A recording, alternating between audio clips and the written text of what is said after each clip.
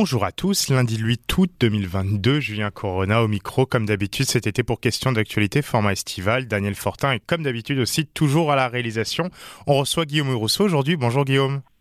Bonjour Julien. Avec toi, on va revenir sur, comme d'habitude, ta chronique politique du lundi. Et une chronique politique aujourd'hui qui va nous permettre de revenir sur deux grands sondages de la semaine dernière qui sont sortis et qui vont influer dans les discours sur cette élection. C'est l'AFCA qui navigue vers une victoire facile, mais c'est surtout avoir les sondages en arrière avec un parti conservateur qui plafonne avec une perte de 2% et des libéraux qui restent quand même assez forts dans le parti de choix pour qui sera derrière la CAQ et aussi surtout un sondage sur l'inflation.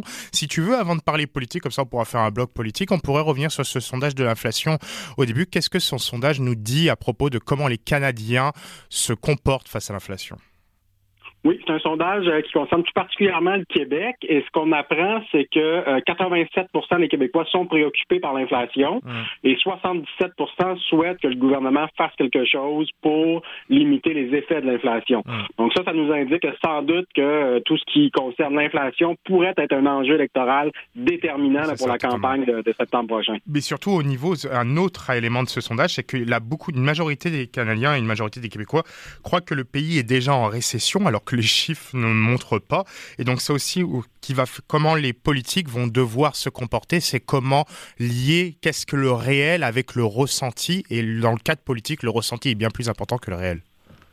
Oui, c'est ça. Puis ce qui ressort de ce sondage-là, c'est qu'il y a certaines propositions pour combattre les effets de l'inflation qui sont plus populaires que d'autres, mais c'est pas nécessairement les meilleures solutions du point de vue des experts. Le classique, c'est que les gens, par exemple, vont vouloir baisser la taxe sur l'essence ou encore baisser les impôts, mais ça, c'est des mesures qui sont plutôt permanentes, alors que l'inflation, normalement, est temporaire. Donc, c'est pas évident de prendre des mesures comme ça qui ont un effet à très long terme sur l'endettement ou qui peuvent entraîner des coupures de services publics.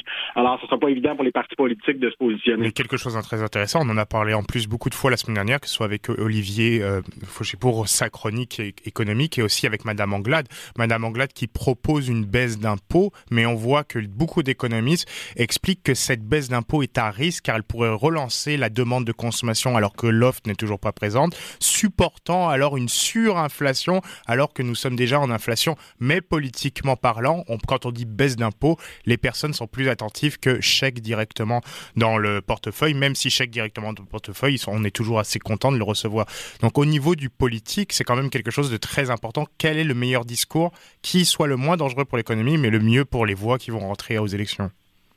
Effectivement, donc ça c'est le vrai enjeu, c'est comment les partis politiques puis le futur gouvernement vont pouvoir à la fois aider les gens durement touchés par l'inflation, mais sans lui-même contribuer à cette inflation-là. Parce qu'effectivement, s'il s'agit de remettre des milliards dans les poches des contribuables, les contribuables vont juste consommer davantage et donc contribuer à l'inflation. Donc, probablement que la solution, c'est de cibler davantage les contribuables, les consommateurs qui sont les plus touchés par l'inflation et tenter de concentrer l'aide gouvernementale sur eux. Et ce que révèle le sondage aussi, c'est que les gens qui sont nombreux dans un ménage, donc on peut penser donc les gens qui habitent en famille, donc qui sont pas couples sans enfants ou célibataires, donc les gens qui essentiellement les familles, sont plus nombreux à être préoccupés par l'inflation et à souhaiter une intervention du gouvernement. Ils sont probablement plus touchés par l'inflation. Donc, probablement que le gouvernement pourrait aller vers une mesure plus ciblée sur les familles et là, peut-être qu'il atteindrait l'objectif à la fois d'aider les gens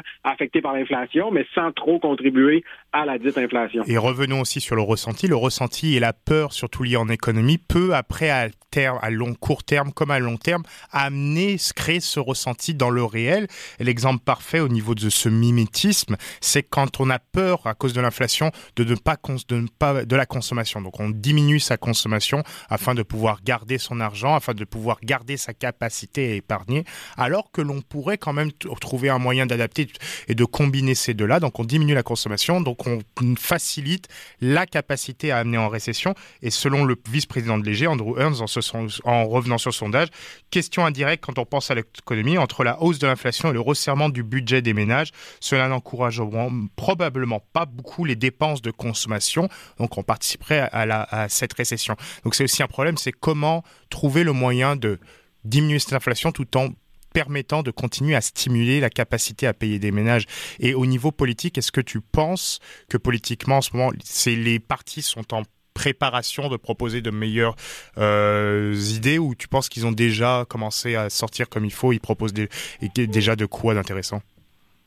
Donc, du côté du Parti libéral, on en parlait tantôt, promet des baisses d'impôts, ce qui semble assez populaire. Du côté du Parti conservateur du Québec, on propose à la fois des baisses d'impôts et une réduction de la taxe sur l'essence. Ouais. Et ça aussi, ça semble populaire. Bon, ça pose des problèmes au niveau environnement si on n'encourage pas la consommation, la réduction de la consommation tant que possible d'essence. Donc là, il y a un enjeu. Sinon, côté du Parti québécois, toujours sur l'essence, on propose de limiter la marge de profit des raffineurs. Et ça aussi, ça semble assez populaire, même si c'est pas nécessairement un impact direct dans la poche du contribuable. Alors, c'est toutes des solutions là, qui sont assez populaires, plus populaires que le 500 par Québécois, là, dont le revenu annuel est de moins de 100 000 là, qu'envisage la CAQ. Là. Plus populaire par Québécois, mais la CAQ reste quand même à 44% dans les sondages. Un 44% qui est une vitesse de croisière. On est selon les projections de Québec 125, on est sur 96 à 102 députés. Ça va être probablement un assez fort raz-de-marée. On discutait avec Madame Anglade vendredi aussi. Cette dernière pensait que pour consolider et solidifier ses acquis, M. Legault va privilégier probablement une campagne courte. Le minimum légal, c'est 33 jours de campagne.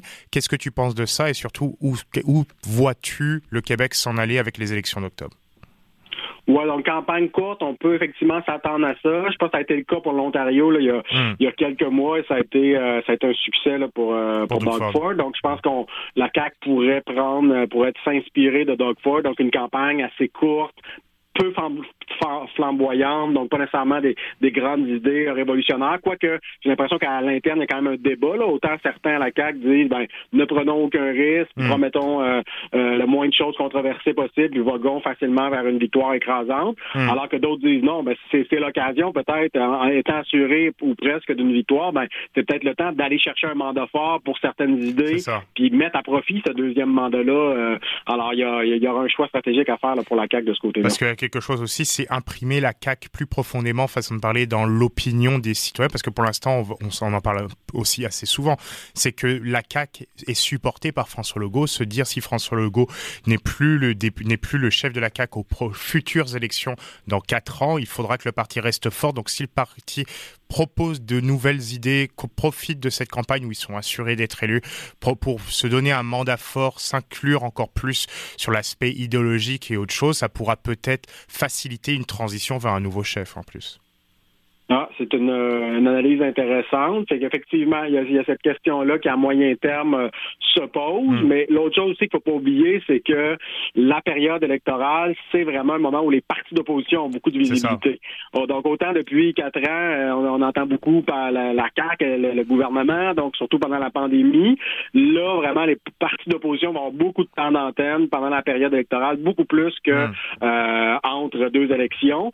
Et donc, à ce moment-là, je pense que la CAQ va être forcé à certains moments d'aller de parler de thèmes sans que ce soit prévu nécessairement dans son plan de campagne. Pensons aux questions d'identité. Je suis pas sûr que la CAQ va nécessairement aller là-dessus. Monsieur Legault semblait dire que oui au printemps et finalement il avait reculé. Mais moi, je m'attends à ce que QS, le PLQ, pour mobiliser leur base, arrive avec des positions très critiques là, des mesures nationalistes de la CAQ. Donc ça aussi, ça va être à surveiller. Et sur l'autre question aussi, tu parlais de QS et qu'on voit dans ce sondage léger, c'est que Gabriel Nadeau-Dubois est un peu la caravane le moteur de QS qui supporte QS, mais que beaucoup des idées, surtout les idées à l'extrême, semblent pas pogner. Donc il suffit que Gabriel Nadeau-Dubois ne soit plus chef de QS et QS pourrait continuer à descendre. Et on le voit en plus dans les sondages. La perspective du QS, c'est 7 à 9 députés, au contraire des 13 actuellement. Est-ce que c'est un problème de voir un parti assez présent depuis plus de 20 ans, malgré un chef extrêmement fort, charismatique et apprécié de la population, ne pas continuer à décoller et rester en plus derrière un PLQ extrêmement moribond dans l'électorat francophone? Oui, effectivement. Donc, si Québec solidaire n'arrive pas à faire une percée à la prochaine élection, aller chercher plus de députés, plus de votes, je pense que clairement, Québec solidaire va devenir une espèce de NPD de la scène québécoise. C'est-à-dire un parti avec une certaine base électorale, qui est là pour rester, qui peut, à la limite, dans un contexte de gouvernement minoritaire, jouer un rôle important, mais qui n'est pas destiné à prendre le pouvoir. Alors que dans les premières années, suite à la fondation de Québec solidaire se présentait comme un nouveau PQ. Donc, un parti indépendantiste qui rapidement allait pouvoir prendre le pouvoir, mais là, manifestement, on voit que c'est pas le cas. Et là, je pense que s'il n'y a pas des gains substantiels à la prochaine élection, ça confirme cela. Et en ce qui concerne le chef, je nuancerai un petit peu parce qu'en fait, tous les chefs d'opposition tirent leur parti vers le bas. Monsieur Nadeau-Dubois, un peu moins. Donc, il est à 11 % de popularité là, comme futur premier ministre, alors que son parti a 15 % d'intention de vote. Alors que chez les libéraux, Mme Anglade est beaucoup plus basse que son parti. Donc, il tire moins son parti vers le bas, mais il est quand même plus bas que son parti. Donc, c'est pas évident pour les partis d'opposition de faire une campagne autour de leur chef qui pensait faire des points comme chercher des points comme ça. Et ce ressenti de chef est encore plus important quand on va chercher sur la question qui serait le meilleur pour pouvoir lutter contre la Covid, où Legault, malgré tous les problèmes qui sont sortis dernièrement dans les médias à propos de la lutte contre la Covid, reste quand même à des chiffres stratosphériques, alors que des personnes comme Mme Anglade et Monsieur Nadeau-Dubois et aussi Monsieur Plamondon sont derrière Éric Duhem, Monsieur Liberté, sur la gestion de la Covid. Donc il y a quand même quelque chose d'assez hallucinant quand on analyse ce sondage. Oui, effectivement. En fait, ce qui ressort de toutes les questions autour des chefs, là, c'est que pour une des premières fois dans l'histoire récente du Québec, on a une élection où un seul des chefs de parti est perçu comme étant premier ministrable. D'ailleurs, il est déjà premier ministre, donc c'est M. Legault.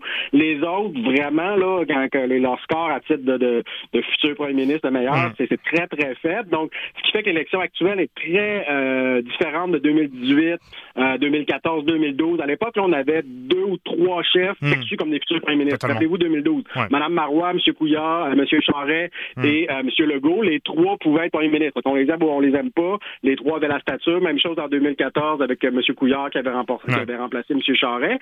Et là, cette fois-ci, on n'a pas ça. C'est comme si M. Legault est le seul premier ministrable. Est-ce que ça peut changer en 33 jours une perception de... Peut-être, mais disons que ça va être très compliqué, les différents chefs d'opposition risquent de manquer de temps pour ça. Et c'est assez unique dans l'histoire récente du Québec de voir cette configuration-là parce que, faut jamais oublier, les élections, oui, c'est une question d'idées, mais c'est aussi une question de confiance, particulièrement à l'égard du chef. De confiance et d'image. L'autre point le plus important et probablement le point le plus important de ce sondage par rapport à la stature des chefs, c'est avec qui vous iriez prendre une bière. Et là aussi, c'est Legault dithyrambique. Et on sait à quel point l'électeur québécois est assez émotif sur ces questions.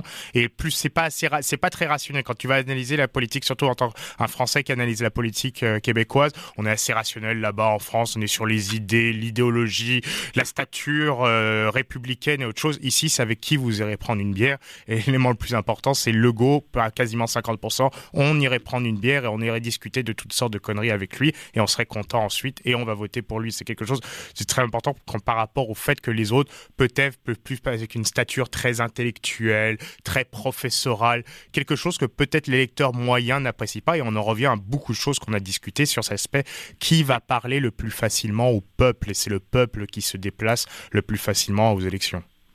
Oui, c'est Wilfrid Laurier qui disait qu'au Canada français, il n'y a pas d'opinion politique, il y a que des émotions politiques. Donc, c'était peut-être un petit peu exagéré, mais il y a quand même peut-être un peu de vrai là-dedans. Et ça aussi, c'est surprenant parce que les gens pensent que M. Legault est plus compétent, ça peut être normal dans le sens où, bon, c'est lui qui gère, donc il a l'air du premier ministre puisqu'il l'est. Fait que ça, à la limite, on peut comprendre. Mais même effectivement, sur les questions d'image, de qui a l'air sympathique et tout, on voit que M. Legault est une coche au-dessus des autres. Et ça peut être très préoccupant pour les autres chefs de parti. Et même sur la question aussi des sujets qui sont importants, M. Legault reste le chef préféré pour parler d'économie, pour parler d'environnement. Et c'est un sondage qui a été fait plusieurs semaines après l'éclatement de la polémique de la fonderie de Horn ou les polémiques liées au possible retour d'investissement dans certains éléments dans la côte nord et autres choses qui sont sortis dans Radio-Canada et dans les autres presses en ces dernières semaines. C'est quand même beaucoup d'éléments qui rentrent en avant, où le chef Legault est en avant, malgré toutes des choses qui seraient plus polémiques. Donc ça ne vient pas toucher sa stature face à l'électorat. Effectivement. Donc, c'est comme si Legault était intouchable. Ouais, ça c'est aussi drôle, comme on dit. Et c'est ce qu'on disait de Jean Charest pendant plusieurs années, mais en même temps, dès sa première tentative de réélection, il est devenu minoritaire. Donc, même Jean Charest, que là, on disait Téflon l'était pas tant que ça. On a vu, là, au début des années 2010, finalement, le Parti québécois est arrivé à percer la carapace de M. Charest. Mais M. Legault, on ne le sent pas. On sent pas qu'il y a des attaques des partis d'opposition qui portent. Alors, ça reste reste à suivre. C'est sûr que si les 4 se mettent contre lui, par exemple, en débat et tout, ça se peut que ce soit plus difficile, mais on ne voit pas pour l'instant d'angle d'attaque de la CAQ particulièrement efficace. Le problème, c'est si M. Legault décide de reproposer des emplois dans le Nord aux jeunes, peut-être que là, le téflon marchera moins. Voilà. La dernière question sur laquelle je voulais discuter avec toi, c'était Taïwan. Ça a beaucoup, sur l'aspect international, la semaine dernière, ça a beaucoup pris les débats. Qu'est-ce que tu as pensé de ça en tant qu'observateur? Mais en fait, c'est très contradictoire ce que j'allais dire, ce que je ressens, parce que tantôt on parlait de ressenti plus que d'opinion. Ouais. Donc, à la fois, je me disais, surtout au début, je me disais, mais c'est quoi le gain en termes de politique étrangère pour les États-Unis, en termes d'intérêt national pour les États-Unis, par rapport au risque d'une troisième guerre mondiale, ou en tout cas d'un conflit majeur avec la Chine, voire une guerre. Au début, je trouvais ça, j'arrivais plus ou moins à comprendre. Bon, une fois que ça a été fait, en même temps, on se dit, bon, ben, voilà, enfin, les États-Unis se tiennent debout face à la Chine. En plus, la question de l'autodétermination des peuples, je trouve que c'est quelque chose d'extrêmement important. Taïwan, qui est une démocratie. Donc, finalement, autant au début, j'étais partagé parce que je me disais, quelle grande prise de risque pour finalement un gain qui est peut-être pas si grand. Mais finalement, le gain, c'est quand même pas rien. C'est une défense de la démocratie, de l'autodétermination des peuples. Donc, sur le plan des valeurs, je pense que c'est un bel événement. Sur le plan de la stratégie, de la géopolitique, ben là, est-ce que le risque est pas trop grand? La question se pose. Peut-être sur une question d'image aussi. On voit la Chine réagir un peu de manière assez enfantine, un peu le bully qui a été mis de côté et qui essaye de montrer, regardez, moi j'existe, avec ces différents essais militaires qu'ils font au large de Taïwan, mais des essais que les Taïwanais prennent à la rigolade et que les autres pays de la région, surtout les pays insulaires où la Chine tente en ce moment de plus mettre son pied dans ces pays. Ces autres pays sont en train de se dire « Oh mon Dieu, ils sont offensifs. Imaginez s'ils feraient la même chose chez nous. » Donc peut-être que ça a été vu aussi. Regardez, on va provoquer un peu la Chine pour que la Chine ensuite se retranche, se comporte dans des retranchements qui la fassent mal paraître. Et de l'autre côté aussi, on a aussi Nancy Pelosi qui n'a jamais hésité à s'en prendre aux dirigeants communistes chinois pour faire un peu de communication. On peut se souvenir son call-out qu'elle avait fait sur la place Tiananmen dans les années 90. Et à chaque fois qu'elle peut dire une critique assez forte et qu'elle peut le faire même sur place, elle n'hésitera pas. Oui, puis on se souvient aussi que Donald Trump avait quand même fait beaucoup de critiques envers la Chine. Ça l'avait aidé politiquement, là, les élections de mi-mandat qui approchent. Donc, il y a peut-être un petit peu de politique intérieure américaine à travers tout ça. Là. Une sorte de remobilisation de l'électorat en utilisant la politique internationale, quelque chose qui marche pas souvent, mais qui peut peut-être marcher quand c'est assez bien fait médiatiquement. Merci beaucoup, Guillaume, d'avoir répondu avec nous à ces questions du lundi. On se retrouve la semaine prochaine pour une nouvelle chronique. C'est toujours un plaisir de t'entendre. Certainement, à lundi. Quant à nous, on se retrouve demain pour un nouveau numéro de Questions d'actualité format estival. C'est toujours un plaisir d'être avec vous au micro. Julien Corona à la présentation, Daniel Fortin à la réalisation. À demain et passez une belle journée et un bon début de semaine sur Radio VM.